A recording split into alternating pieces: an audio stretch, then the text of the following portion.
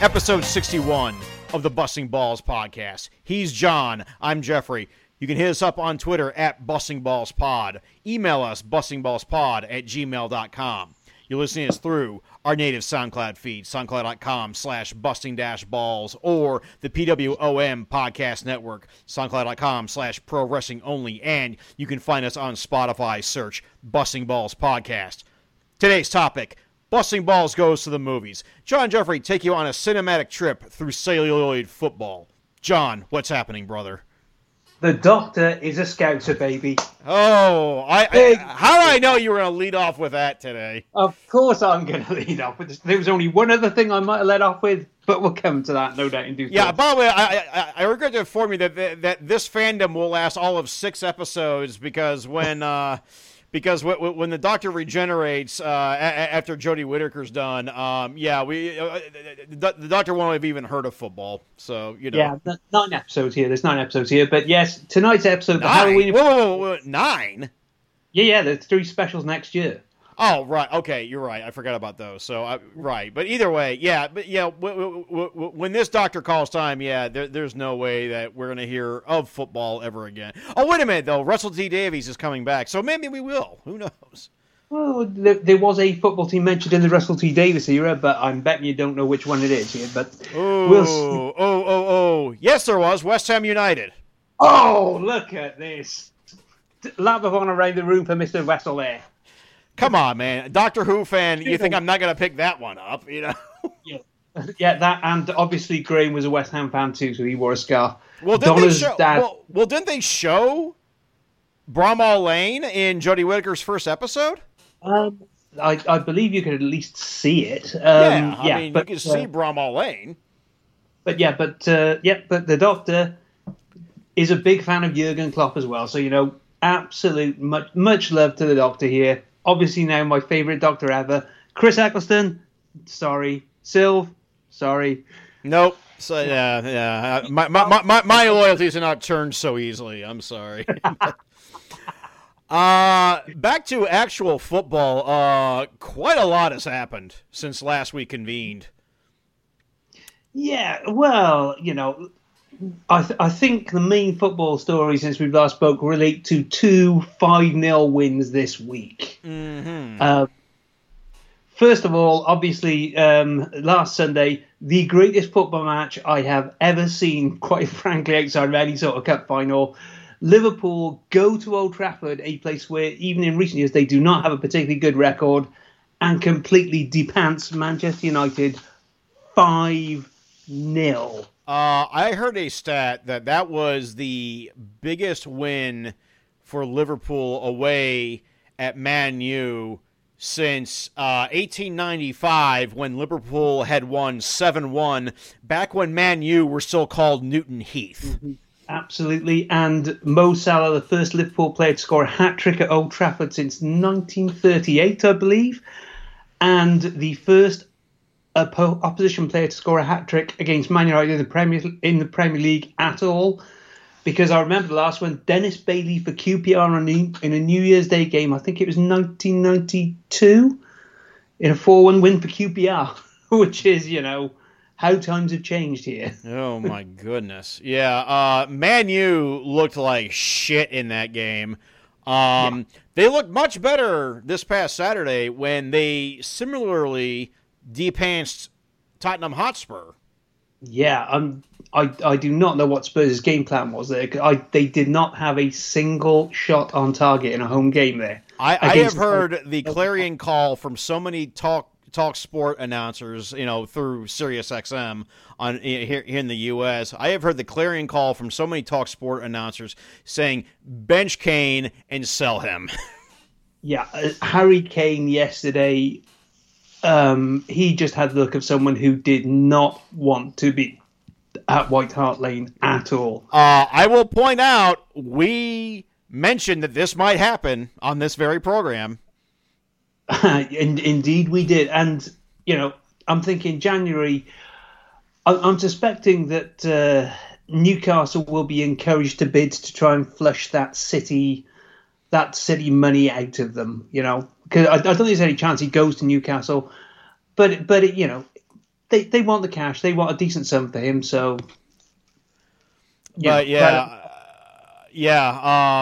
So anyway, you mentioned another 5-0. Yeah, this one was a big one. I believe Gladbach in the DFB Pokal, I believe it was it not? Yes, in the second round of the DFB Pokal. Yeah, that was something. Depanced Bayern Munich 5-0, and this was not Bayern Munich playing a reserve side at all. You look at that side, it is a first 11. It is also one of the single worst performances I have seen from a player in my life in Der Upamecano. Oh my Lord. If you get a chance to see the highlights, yeah, watch them and weep for what used to be a competent defender. That was just shocking. That was a shocking result. Bayern's worst defeat since 1978. Do you realize that this past Wednesday we had all of these teams failed to win in one form or another across very many competitions? We had Juve fall 1-2 at home to Sassuolo. We had the aforementioned Gladbach beating Bayern Munich. And by the way, Gladbach are not great in the Bundesliga this year so far. Nothing the slightest. Never saw it coming. Man City lost both their games this week. They lost 0-0 on penalties to West Ham. Yep. In the League Cup in midweek, and then went on to buttress that performance with a 2-0 loss at home to Crystal Palace. Yeah, and a deserved win for Crystal Palace too. I know Pep was moaning about the referee yesterday, but you look at that. The offside, yes, it was margin offside, their goal. And that was that a red card for a denial of a goal scoring opportunity? Yes, it was. There is no point moaning about a referee getting it wrong with Leicester's Johnny Evans earlier in the day. Which I'm sure he should have been sent off for that, though, brother. Yeah, because the ref did exactly what he should have done in the circumstances. It was checked by VAR, and City were poor. I got another complaint about that later on. Yeah, we can do it. And Palace, under Patrick Vieira, it's amazing how much a better side they look. They look much more comfortable on the ball. They look much more fluid in attack. And, absolute credit to them. They were very, very good value for their win. As I should say, Brighton and Hove Albion were very, very good value for their draw at Anfield yesterday. 2-0 down, got very lucky with the Sadio Mane blocking the ball into the goal. But it deflected onto his arm first. Nothing he could do about it. But they controlled the midfield, and Trossard and Bissouma absolutely ruled the game. And they could even have. They probably merited 3 points, to be honest. Back to my previous point, though. In the same day, in that same day, also failing to win were Real Madrid, who drew 0-0 with Osasuna, and also Barcelona lost 1-0 away to Rayo Vallecano on a goal from Radamel freaking Falcao. Oh, yeah. You saw that and you went, what? This is also the game that cost Ronald Koeman his job at Barcelona. Yeah. Which, who saw that coming? Only everybody. Only the world. And I believe there are civilizations undiscovered in the depths of the Amazon which saw it coming. There are civilizations 3 galaxies across who saw this coming. Yeah, Ronald Koeman was a bad manager of football at Barcelona, and you can point this directly to the fact that he authorized a transfer that directly led to Barcelona not winning the title. because Luis Suarez to Atletico Madrid will go down as one of the worst transfers in Barcelona history. Oh, doesn't it just that? And it'll go down badly again this season. Plus, on his watch, I know it's not entirely his fault. They lost Leo Messi. Yeah, that was more to do with the ownership though than. Yeah. They are a trash fire of a club. Oh god, they are hosed. They are completely hosed. Yeah, and it got worse yesterday. I don't know if you saw the news about Sergio Aguero. No, I did not see the news about Sergio Aguero. No. Yes, yesterday's match, he was taken to hospital with chest pains. So, oh no, he was cardiac scan on that. So, oh no. Well, I hope he's Well, let's hope he's okay in that case.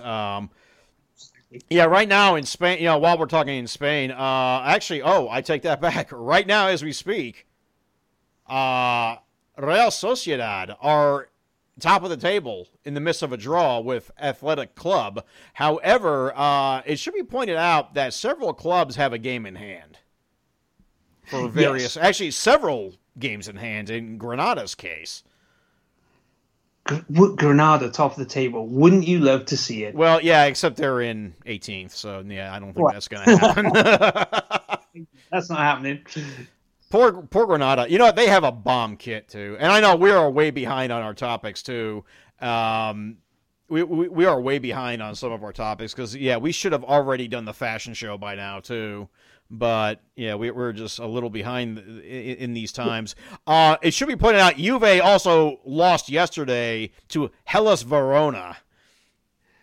Man, the old giants are not having things their own way. Bayern beat Union Berlin 5-2 though, so they made a little comeback, but they only have a 1-point lead on Dortmund right now. Only a 3-point lead on Freiburg in third. Let's back up here. Freiburg in third after match round 10. Yeah, we're into the big deep part of the season, and they are not going away. This is good. But I mean, Union Berlin hanging on to a Europe spot right now. It's the teams like Leipzig and Gladbach. Well, actually, they're up to 10th now. They started the day in like 13th or 14th. Gladbach. Gladbach not exactly. They're not. Yeah, Leipzig and Gladbach not doing great this year. But it should be pointed out that much like in the Premier League, there are 2 teams who have yet to win in the Erste Bundesliga thus far. Arminia Bielefeld and Greuther Fürth, both of them promoted sides. Oh. Yeah, Greuther Fürth are screwed. They have 1 point from 10 matches. That they are gone. Frankly, what have they got? A minus 20 goal difference, I think it is, something like that. Something ridiculous. Yeah, it's a minus 20 goal difference. The only thing really separating, oddly enough, they have scored 4 more goals than Norwich City have. Well, that is not a high bar. No, it is not. But they're not doing so hot this year. If we can move over to the Zweite Bundesliga for a minute, have you seen who is top of that table? I do not know that at the moment. I haven't looked it up. Go ahead. Can you think of any reason why I might be crowing about who might be top of that table in the Zweite Bundesliga?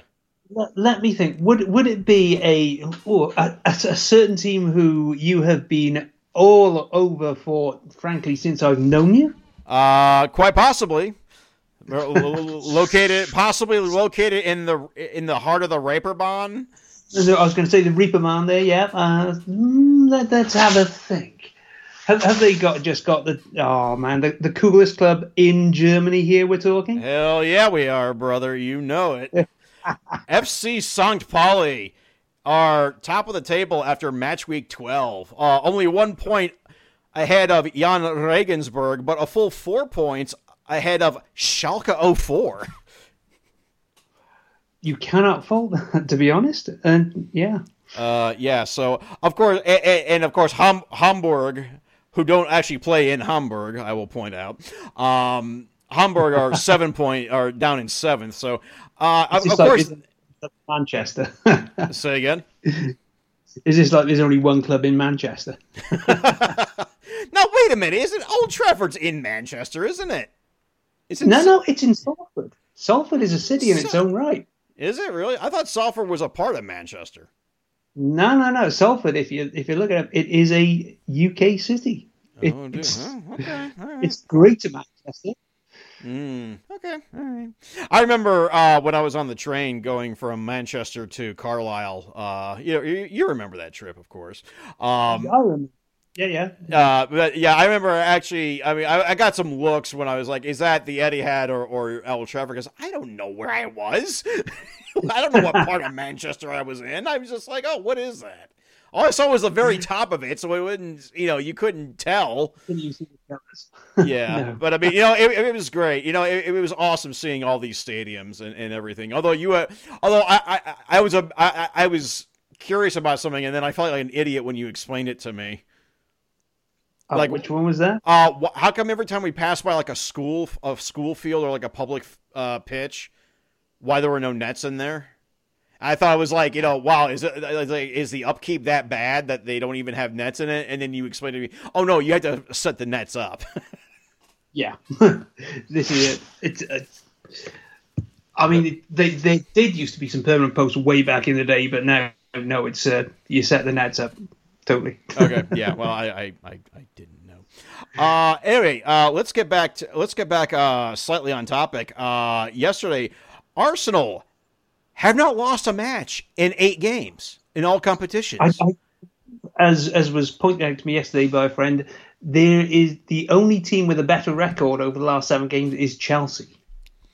Arsenal. I didn't see that coming. Right. I mean, just between you and me and everybody else listening, I thought for sure that we were on a hiding to nowhere at this point. Oh, after the first 2 games, I would absolutely have gone with you. You did not see where any sort of win was coming from.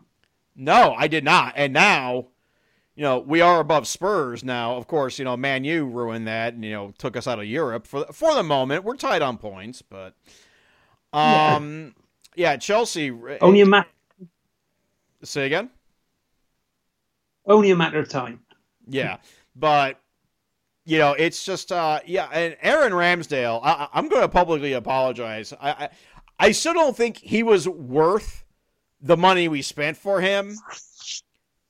But holy shit! I had people texting me like, "Did you see the highlights?" I was like, "Well, I saw the highlights because I didn't wake up at 6:30 in the morning to watch the game." No, but oh my god. Aaron Ramsdale, what a lights-out performance he had. And it's not just, it's like the other top clubs. It's not just the way he keeps the ball out the net. It's the way he's proactive in stopping attacks, in his distribution of the ball. That he is much better than I remembered him being. I think that's a fantastic sign for Arsenal this year. I mean, can you blame any of us for having doubt when, Bournemouth and Sheffield United, 2 relegations on the trot. No, I would have been exactly the same as you if it's on Ramsdale. But then again, Andy Robertson, the guys have been at Hull City. Really, is that the side? Gini Ronaldo in a relegated Newcastle side. Really, if you've got the eye for a player who can actually enhance your side. it's a hell of a thing to do because you can make you make your team better, and maybe Mikel Arteta isn't quite as bad as we thought he is. But yeah, we'll but still, I mean, I still don't know if he was worth all that much money though. No. Well, if he is the best player available that you needed, it's better value than say Nicolas Pepe is proven at the moment. I would say. Pepe has moments of brilliance though. He does, but 70 million worth. Well, that was that's not that was not that's not value on that money at all. I agree. And Thomas Partey, same thing. Yeah, absolutely. But, they're good players. Odegaard, okay, sure. Odegaard's been fine. He hasn't been spectacular yet. He's been fine. Ben White is another player, though, I think. I don't know if he was worth $50 million, but he has added something. He's a good player. Again, I think there's a he's taking charge at the back there, isn't he? From what I'm seeing. Yeah. So that's valuable. So again, the way we're discussing this, I wish more people would understand what Moneyball actually was. When they say Moneyball, at least the English football pundits who use the term Moneyball. Yes. I really wish they would understand what that actually means. It does not mean just throwing a bunch of money at players. Equally, neither does it mean solely cheap players. No, it does not. No, the whole idea was using analytics to fill the needs that you have. At least in the system that was created was for the Oakland Athletics baseball team. Indeed, and the book is very good because I did make sure I read that. Plus the way the Red Sox used it as well later on. Yeah, I mean, it kind of paid dividends for them, didn't it? Oh yeah, even though Curt Schilling turned out to be a piece of trash, but yeah, and that's it. The idea is value for money. It's to go back. It's the kind of model that Liverpool did use. I don't know how much we still use it, but it's players who fit the club. On the statistical analysis. It's like, yes, if a player like Virgil van Dijk, who will make all difference, or Alisson, who will make all difference, you go out, you pay the market rate for them. But you also, you look at players who are valued under market rate. You go for, Andy Robertson. You look at Joel Matip on a free. Even, dare I say it, Mo Salah. You were going, is he worth that much money? 34, 35 million, I think we paid for him, something around that. Man, we got a bargain there. It turns out. Turns out those analytics really work. Yeah, well, I mean, and there's something to it. I mean, but I really wish that if you're going to use the term, at least, use it correctly, Yeah, absolutely. So, let's turn to the women's game real quick. The Women's FA Cup has been determined, John. It has? It has. Just today, because Chelsea women beat Manchester City women 3-0. And hang on, are you going to talk about the other game here as well? Oh, of course I am. The other game, of course, was Arsenal's fine battalion of women players beating Brighton and Hove Albion, who are no slouches themselves, it must be said. Absolutely. They advanced 3-0. So the Women's FA Cup final will be Chelsea and Arsenal. And yes, Beth Mead having a good game, as I see, because I believe that was on the beat as well. Oh, yeah, she had a good one. But also, John. Yeah. An era has ended at the U.S. Women's National Team. I think we're going to have to pour a cold one out here, aren't we? Carly Lloyd has stepped off the pitch for the last time for the U.S. Women's National Team. Man, do you have the stats here, Carly? I do not. To my shame, I do not. Let's bring those up real quick, shall we? Yeah, here we go. Carly Lloyd. Here we go. Yeah, this is here we go. Carly Lloyd stats. How about that? It's national team, man. 316 appearances for the U.S. women's national side. 134 goals. Eat it, Ronaldo, frankly. That is absolutely amazing. And I think, at least 2 Women's World Cup, 2-time FIFA Player of the Year, 4-time Olympian, 2-time gold medalist. Olympic champion here, yeah. Yeah.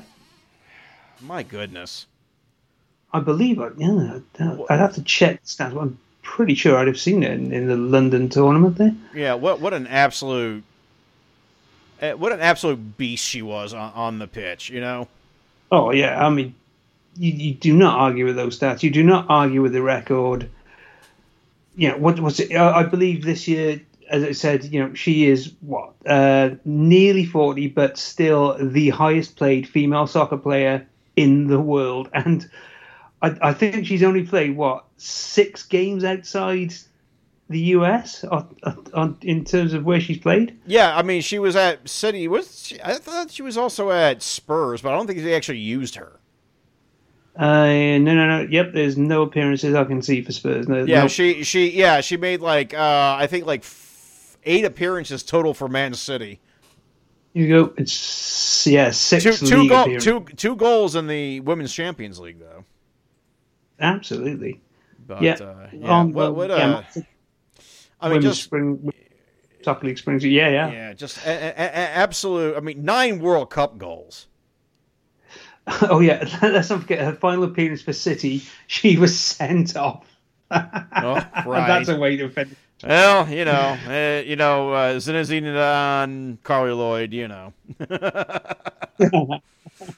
The legends go out in style. Oh yeah. Oh boy. So there's a lot going on. I don't even. You know what? Can we talk some shit about Newcastle too? Because I mean, they fired Steve. They totally fired Steve Bruce, which is absolutely fair enough. Yeah, and their joy at the new ownership in that first match lasted all of 10 minutes. Was it even that long? Dear me. I think so. Yeah, they were again de-pantsed twice. Yeah, I think they may end up being the richest club in the championship next season. The way this is going. Oh Lord, they were. Oh, I mean, I was driving back from my parents yesterday because I had to drop a few things off, and I had the match on the radio, and I believe Newcastle's formation was described as 9-0-1. You know, they were not going over the halfway line. Sounds like your average MLS lineup. God. But yeah. Yeah, Newcastle. I mean, Newcastle. That was Newcastle not great. And also, lastly, we have a winner in the CONCACAF Champions League. We do go for it because I haven't seen it. Monterrey defeated Club America, the biggest club in Mexico, 1-0. 9th minute goal from Rogelio Funes Mori. The all-time goal scorer for Monterrey. Man. Poor Cole went out for that man. So, big shock. 2 Mexican sides went to the CONCACAF Champions League final again. I was stunned, frankly, stunned. Yeah, absolutely. Yeah, I know. It's amazing, isn't it? The high quality of opposition they'd face. Well, you know. Oh, brother. All right, this is all I have, really. I mean, there's just still a lot going on. I mean, isn't there an international break coming up, too? I believe there is. Is it not next week, but the week after, or something along those lines? Something like that. Do we even want to talk Champions League? Well, you could say that Atletico lost their first home match in 4 years. Should we say? Should we go with that one? No, or am I just being a bit raw here? Yeah, Cholo did not cover himself in glory in that either. But I think the most amazing thing. I mean, wasn't Group B a group of death? The group of death. I believe we said that. Yes. It was Group E. I think was the group of death actually. But I mean, Group B was a group of death too because AC Milan in that group. 3 matches, 3 losses. No points. Yeah, they haven't been particularly lucky, I would say, either. I can see them getting some points before they finish. But, I mean, there's some clubs here that are shockingly bottom of their groups in the Champions League, like Leipzig. Besiktas, Shakhtar, Wolfsburg. Shall we mention, not bottom of their group, but very much rubbish, again, Barcelona. Yeah, as of right now, they're dropping down to Europa League. Yeah, 1 win, lost. I mean, I'm frankly gobsmacked that Ronald Koeman won a game. To be honest, can we give some big ups here? Even though we're only at the halfway point of the group stage, can we give some big ups here to the leader of Group D? Do you mean Sheriff Tiraspol? And frankly, one of the greatest results in Champions League history with that win at the Bernabeu. Yes, FC Sheriff, my goodness. Yep. Also, shout out to Ajax, who completely destroyed Borussia Dortmund. Oh, yeah. I tell you what, we should mention one single result in the Europa League here. Go ahead. I think we go for... I know the one you're talking about. Yeah, Bodo Glimt against Jose Mourinho's Roma. Goodness. I believe it was the worst result of Jose's career. The first time Jose has ever conceded 6 goals. Yeah, and you look at any match that's anything, they will tell you it was thoroughly deserved as well. 6-1. Jose Mourinho, the hot news is that the hot rumor is that Jose Mourinho is intentionally going to tank Roma now so he can get fired so he can go to Newcastle. Matt, that wouldn't be anything new, would it? Let's face it. Yeah, that sounds pretty in character for him, I would say. Yeah, is there money involved? Thank you very much. Off I go. Oh yeah. Oh boy. Yeah, too bad he can't sign Samuel Eto'o anymore, huh? Come over, Samuel. Please.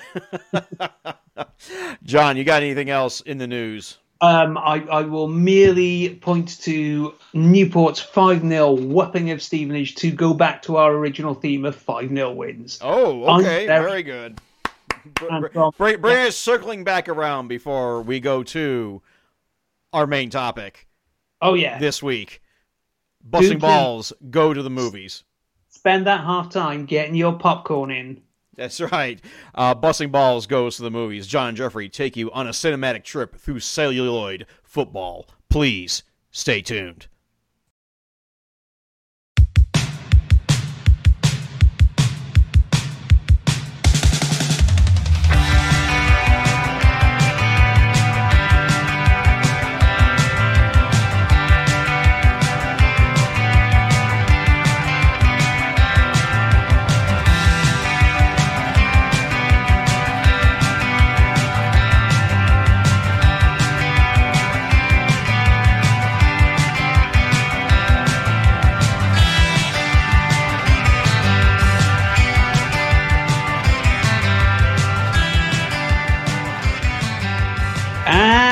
Back with the second half of the Busting Balls podcast. This week, episode 61, Busting Balls goes to the movies. Get your popcorn, get the chili on your dog, get your soft drinks or whatever you want, because we are going... Get your snow caps. Yeah. For a cinematic journey through the celluloid history of the beautiful game. Oh, boy. Oh. Okay. So... the first one I go for here, my co-host here was literally not aware of this film until about 10... before the podcast started. Now, of course, I want to point out these are all going to be like drama films. We're not doing any documentaries. We actually want to hold on to that for a separate episode. Yeah, because there is definitely one documentary I need to talk about. I think there's two I can go, and they are both concerning South American football. Obviously, I believe. Yes, yeah, indeed. If it's the other one is the one I'm thinking of, then yes, absolutely. Yeah. Alrighty then. So anyway, So John, why don't you kick this one off? Okay. Yeah. This film was a film that I let my co-host know I was doing 10 minutes before we started this podcast. He had not heard of this, and my God, his reaction was frankly well worth your while. You could almost hear the jaw hitting the floor. Okay, we're going all the way back here to 1939. We are going way back. Yeah, that's going back a ways. Going back just a little way. I believe I'm not sure whether it's the first film to feature football, but it's certainly one of them. The Arsenal Stadium Mystery. Holy shit! And,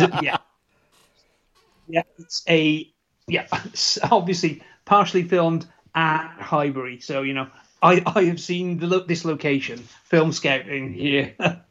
It's essentially.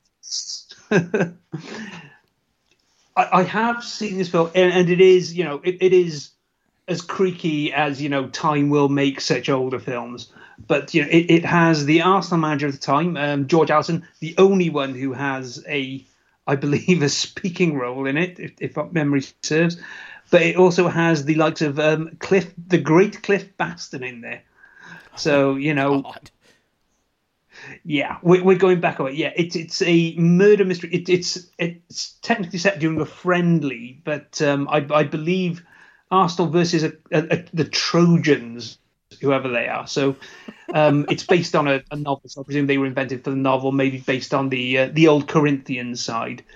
But the Trojans were played by the Brentford side of the time. But yes, it's one of the Trojan players actually drops dead of poisoning from digitalis, so foxglove poisoning, and and the girlfriend is a prime suspect in this apparently. But yes, it's a football murder mystery. Which player murdered his the opposition or his teammate? Wow. So it's fun. Yeah, someone dies on the pitch and the trap is sprung to solve the mystery on the pitch. So it's quite fun. So I'm reading about this. It says it was based on a novel too. Yeah, the Leslie, Leonard Gribble. There is a name to conjure. There's an English name for you. Oh yeah. So yes, this is and it was. There was apparently a sequel planned purely to use footage of the I, Claudius movie that they were trying to make, but which never got made. So, but that never came off. I'd imagine, as an accident of timing, they're given, what happened later in 1939. Yeah, I can't imagine what else might have been going on around that time that might have been, a little more, pressing than making a sequel to a football movie. The first football movie, apparently, if we're to believe it. So all right. Yeah, I have never seen this movie, so I can't offer anything. I may have to look this one up just to see. I mean, is it actually worth watching? Oh, if only as a curio, I would say so. It's with the one you know what to expect from 1930s, 1940s stuff, right? It's of it very much production style of the time, but of course it's a curio. It's an interesting curio. Right on. Another interesting curio will be my first movie. This will be the first football movie I ever saw because they used to play this all the fucking time on the movie channel back when that was still a cable channel before it got, absorbed into Showtime. Yeah. Full on. But yeah, this movie it had a different title. It was just called Victory, but it's more known as Escape to Victory. Oh yes, I rewatched this earlier this year as part, which wasn't even for research. That's how dedicated I'm not. So.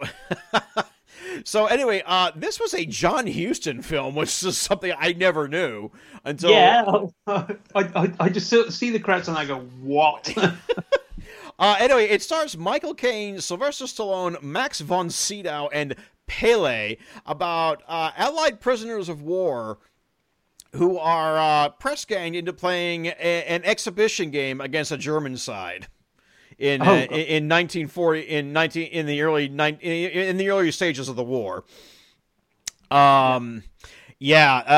This movie is ridiculous, but I remember enjoying this. It has a whole shit ton of footballers of the time making appearances in it, including Bobby Moore, Osvaldo Ardiles, Werner Roth.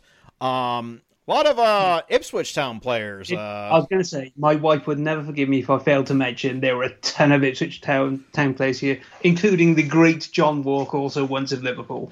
Right. Kevin Beatty stepped in for Michael Caine, and Paul Cooper stepped in for Sylvester Stallone. This is, of course, the movie that led to Sylvester Stallone becoming an Everton fan, it turns out. It has so much to answer for. But also, this is also, I discovered in researching this for this episode, this is also a remake.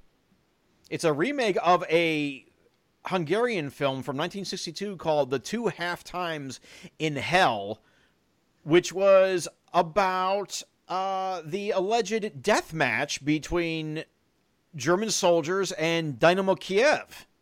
Which, oh god, and apparently the death match it's now discredited. Apparently, it is now discredited. Apparently, while some players were sent to concentration camps and they did die at German hands, it was not immediate. They were not shot immediately after the game.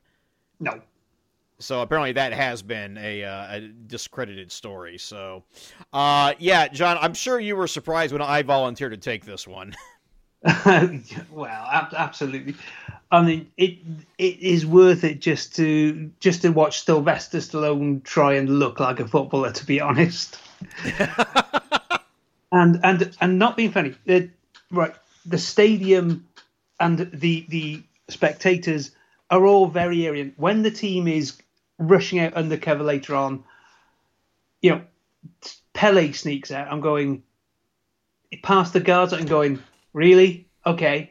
Because there is no way he gets past the guards because he is the only man of color in the stadium. It's just like, Now,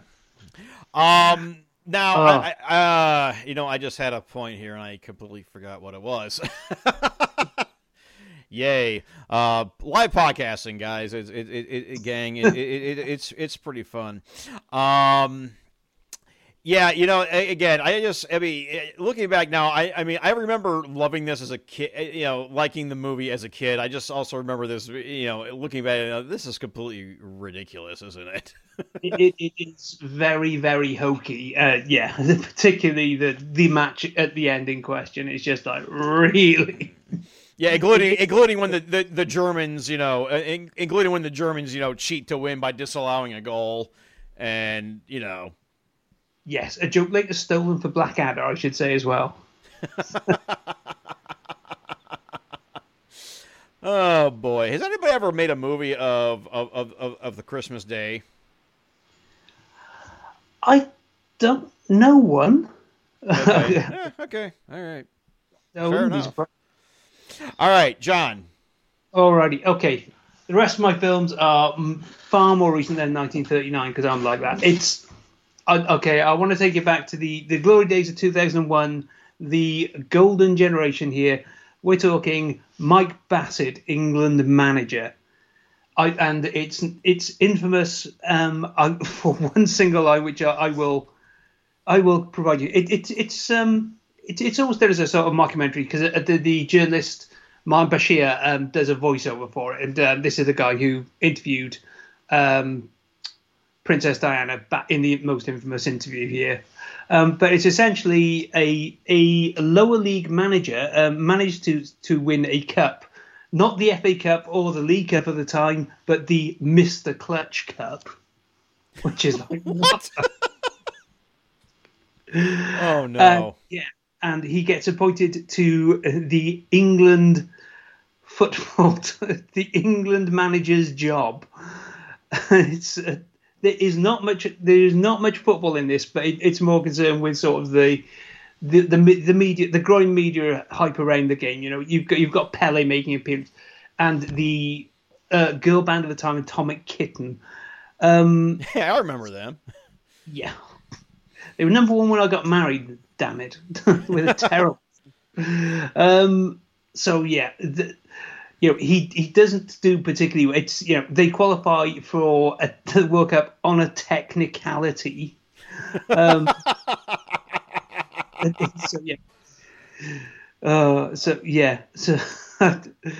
I can't possibly get this right. Yeah, it's essentially the original England manager suffered a heart attack, and the most successful Premier League managers are Scottish. The others are.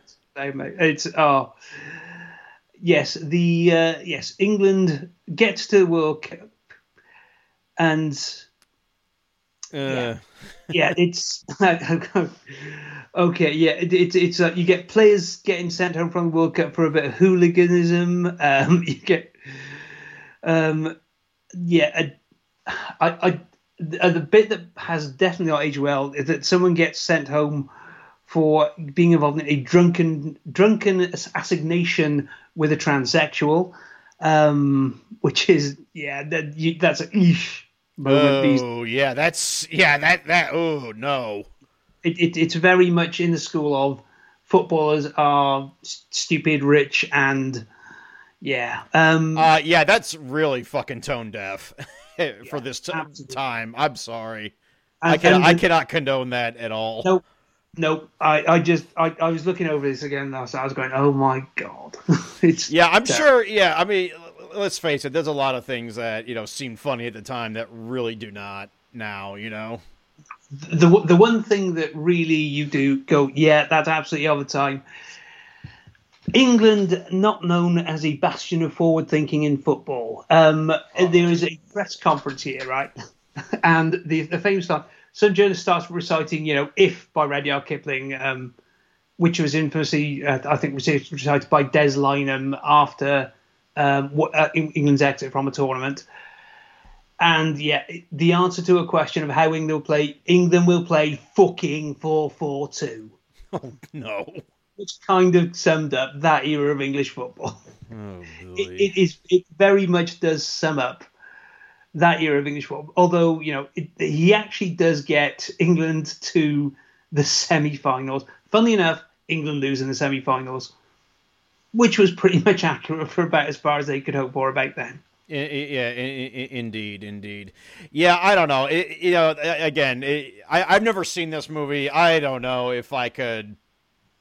I'm not sure if I could take it at this point. Like I said, this just seems very out of date, shall we say?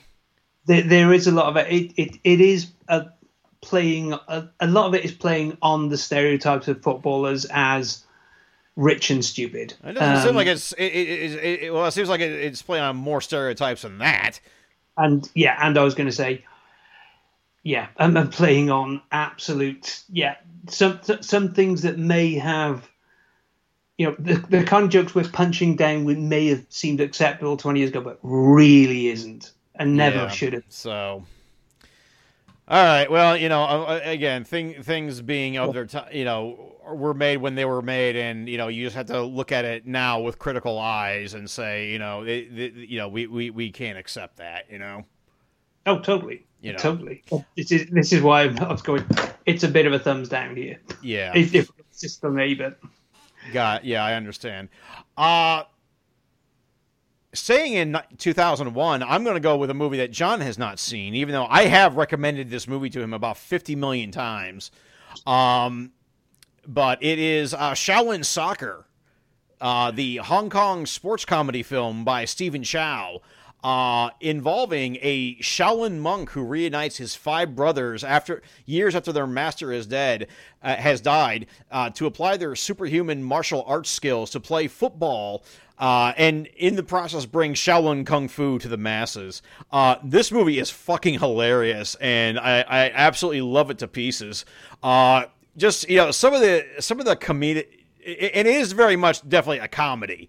And just like one of the funniest things was like in the very first match that this team of footballers try, this team of kung fu practitioners tries to play, and one of them is smoking a cigarette during the initial lineup. So they get out there, they shake hands. Immediately, he gets yellow carded for smoking. And it just goes from there. Of course, with the exception of Stephen Chow is Sing. Every other one of the kung fu practitioners have all had crises of confidence, and have effectively stopped practicing their martial art until like they all like a switch is flipped. And then they just run rampant using their kung fu skills to win football matches, which leads them up against in the final match against Team Evil, who of course has a mixture of American produced performance enhancing drugs and their own kung fu master. Oh, so, wow. This movie rocks, and I fully recommend this movie. I absolutely, because of this is why we got one of my all-time favorite movies too, which was Kung Fu Hustle, which if you have not seen that, I fully recommend that movie too.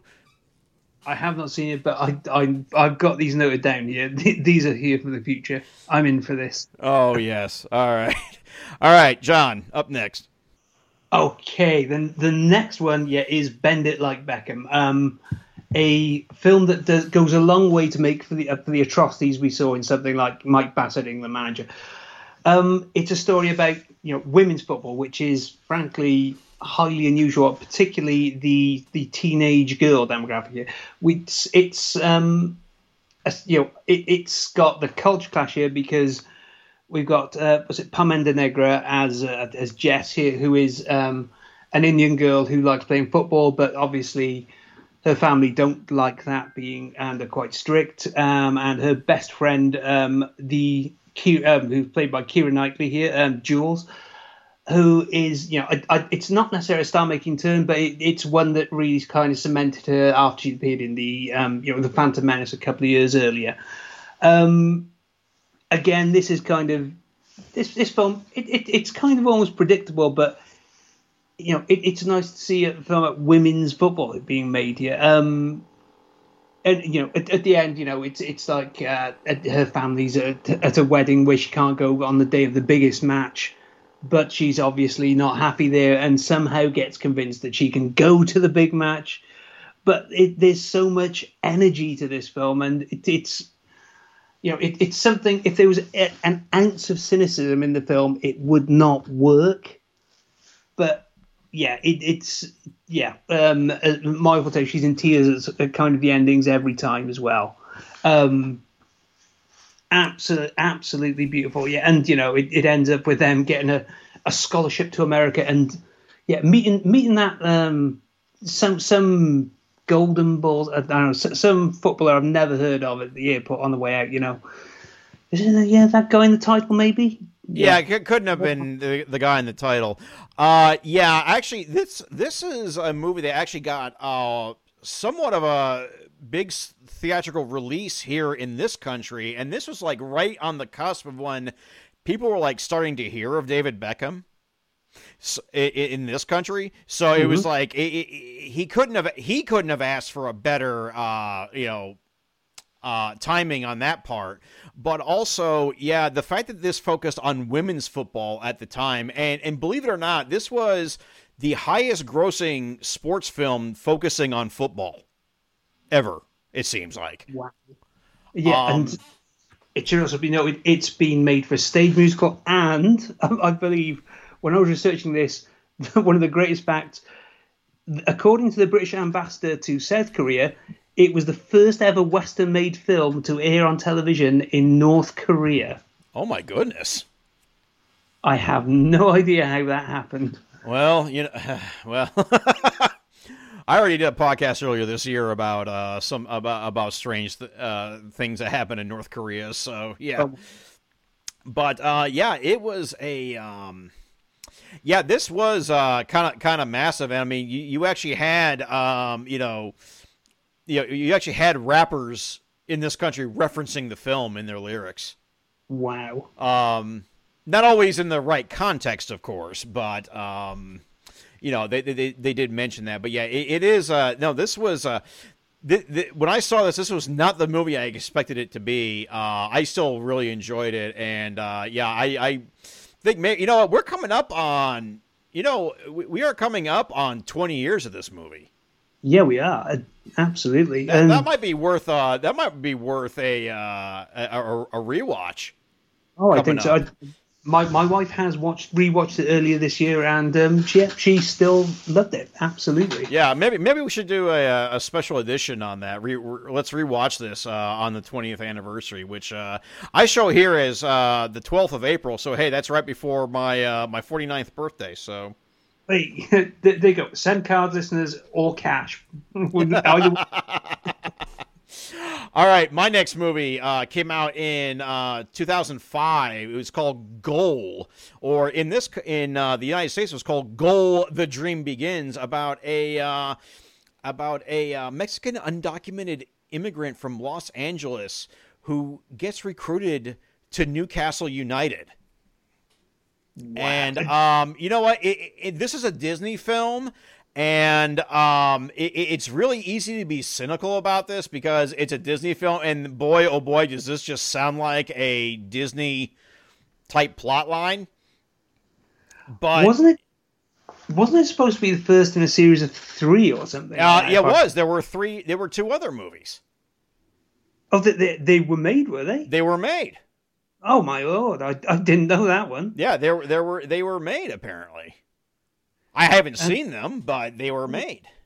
Partly written by the legendary British sitcom writers Dick Clement and Ian La Frenais. My word. Well, directed by Danny Cannon, he of the executive producer of CSI. Yeah. Wow. So yeah, I mean, yeah, this had some names going. This had some names behind it. But yeah, and it even has like a shit ton of cameos from everybody from like David Beckham and Zinedine Zidane to Milan Baros and Kieran Dyer. Wow. And even here's a wild cameo for you. Appearing as a Newcastle United fan in a sports bar in LA, Brian Johnson of AC/DC. Oh my lord! I'm having a look at this. It's like, geez, it's essentially all the entire Liverpool squad in this almost. Dear God. that is the fateful match in there. Is Newcastle versus Liverpool. My God, and yeah, both Ronaldos. Dear Lord. Yeah. So, I mean, yeah, again, it's easy to be cynical. And it is kind of schmaltzy in its way, too. But a lot of people like this movie. And, in 2018, Sport Bible voted this the greatest football film of all time. Really? But also, BBC Film called this a fantasy, which, let's face it, it kind of was. But, you kind of got to wonder about this, though, because especially in light of recent events. And also, there was, earlier this year, when Newcastle signed Santiago Munoz, they mentioned it, they drew parallels to this movie. Wow. So, but how did I? Now here's the punchline. How did I find out about this movie? Go on. Because this was the first. This is the first track in several years. There was a song on the soundtrack called "Playground Superstar," the first track in several years by Happy Mondays. Oh God, yes, I remember that being mentioned. Wow. So that's how I heard of this movie. Uh, that's one to look at. And there's several Oasis songs on the soundtrack. I don't know if that'll put anybody off, but but also the score for this was from one Graham Revell. So who was done a lot of film work, and of course used to be in the industrial band SPK. So from the before times. Good Lord. So, all right. You got one more. I think we each have one apiece, right?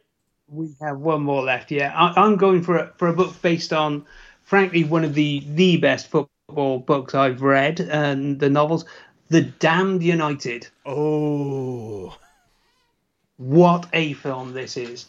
And yeah, it's based on the real life events of what happened after Don Revie left Leeds after so long.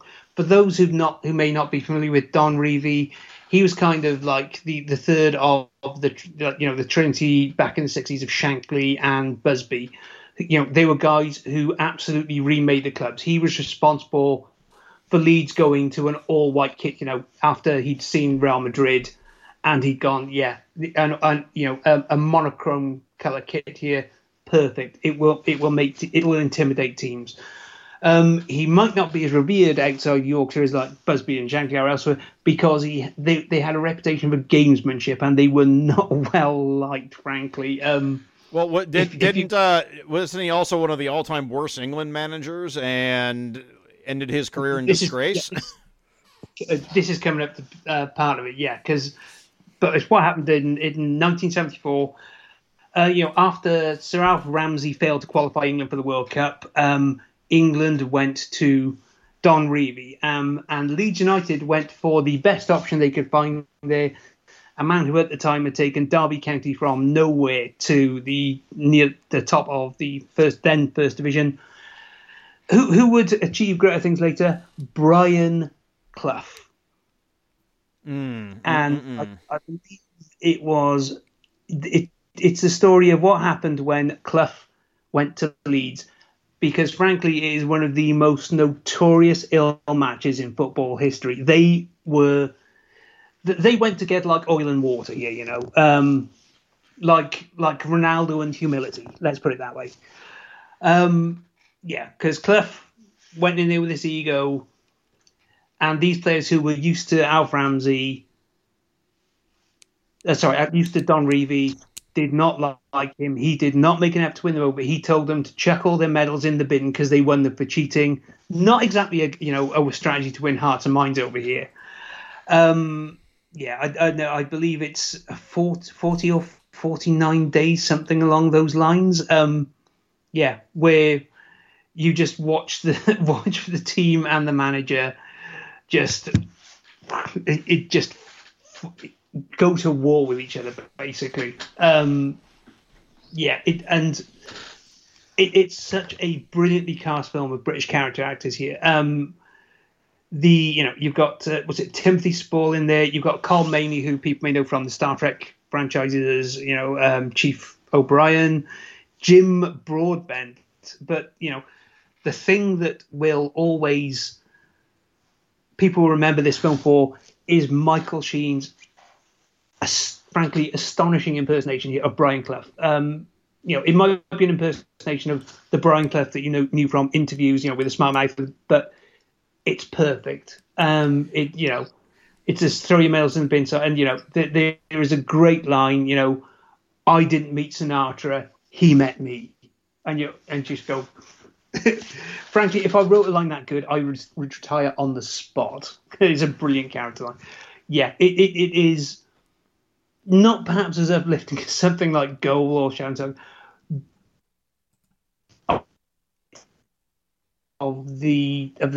that English film, the more violent sort of era of the 70s, where the hard men kind of kick the shit out to anything skillful in the game. And yeah, I would, out of all the movies I recommend, if there is one to watch, this is the one I would recommend. Yeah, I did see this movie. I liked it. I have heard, though, there is some criticism that a lot of this movie was bullshit. But, it is a fascinating domestic portrayal. I, of course, have a very poor opinion of Brian Clough as a person because towards the the end of his time on this planet, at working as a pundit, he said some very, very nasty things about Arsene Wenger that I don't think are quite right, and Yes. I don't think should be forgotten about either. But it is a fascinating a fascinating look at the man, and it was it is a great movie. It is a great movie. I remember chuckling to you because I remember chuckling to you when we saw the statue of Billy Bremner at Ellen Road. And I made a comment about, he did exist. How about that? Yeah, but no, Michael Kennedy is awesome. Michael Kennedy is awesome as Brian Clough. So yeah, I can't fault that. So no, I do highly recommend that movie as well. My last movie, speaking of the violence that surrounds football at times, I'm going with Green Street as my final movie, also known as Green Street Hooligans. 2005 movie directed by Lexi Alexander. Fact that I had forgotten that she directed this movie. But also starring Elijah Wood and Charlie Hunnam before he would find global stardom in from Sons of Anarchy. Yeah, well, if I remember rightly, this was the first major film Elijah Wood made after Lord of the Rings, wasn't it? Yeah, it was, and boy, if you could try to imagine Elijah Wood playing an American kid who goes over to England after being wrongly expelled from Harvard for taking the rap for cocaine possession, even though it wasn't his.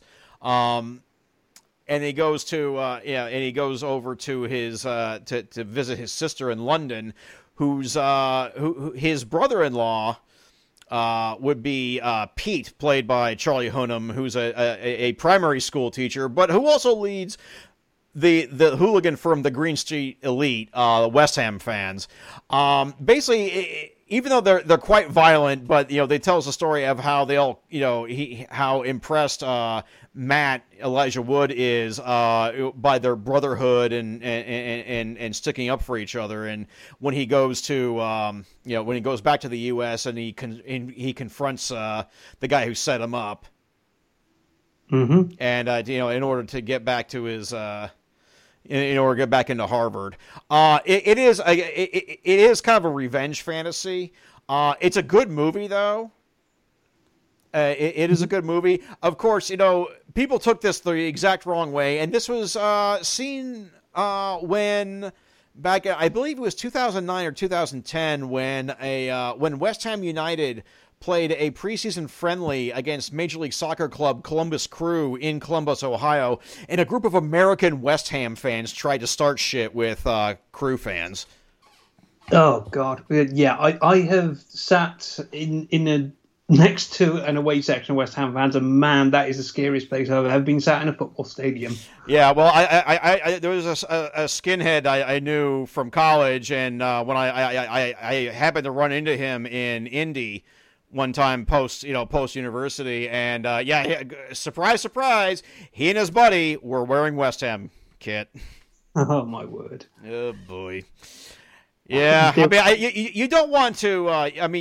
You don't want to stereotype anybody, but it's just like it's like how many Americans completely miss the point of Judge Dredd? Every single one, apart from me. A precious few apart from myself here. Yeah. So, did you ever see this movie? I didn't, because I believe around that time it was kind of a hooligan literature going on. You go into the sports section, and a lot of it was taken up by people who'd been in the firms and all those gangs. And I was just like, at the time, it was like, I am not putting money into that.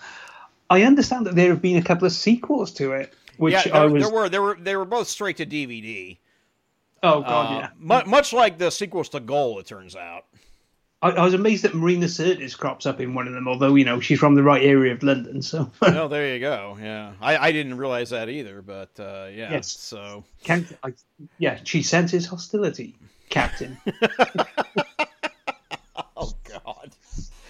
Anyway, so that's our those are our picks for going to the movies, and I know hopefully we for the amount of time we were delayed in getting to this topic, hopefully it pleases you. If you have any suggestions for any other movies that we may have missed, I know we deliberately glossed over Fever Pitch. Partially on my end because A, it was so obvious. B, because when they remade it here in America, it was they centered it around Red Sox fandom. Oh, Which ironically, when they were filming, it was when the Red Sox went on their World Series run, so that kind of added like a happy ending sheen to the movie. It turned out. You mean just like the Fever Pitch ends on a.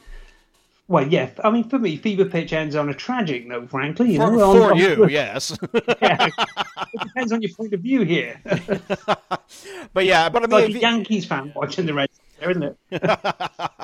But regardless, if you have any suggestions for any other films we could review next time, you can hit us up on Twitter at Busting Balls Podcast. Email us bustingballspod@gmail.com. You have been listening to episode 61 of the Busting Balls Podcast, either on our native SoundCloud feed, soundcloud.com/busting-balls, or the PWOM Podcast Network, soundcloud.com/pro wrestling only. And you can find us on Spotify. Search Busting Balls Podcast.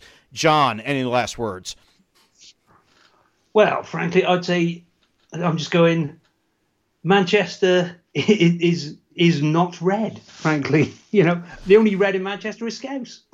It's not very blue either, if we're being honest. So yeah. Liverpool's where it's at in the Old West, guys.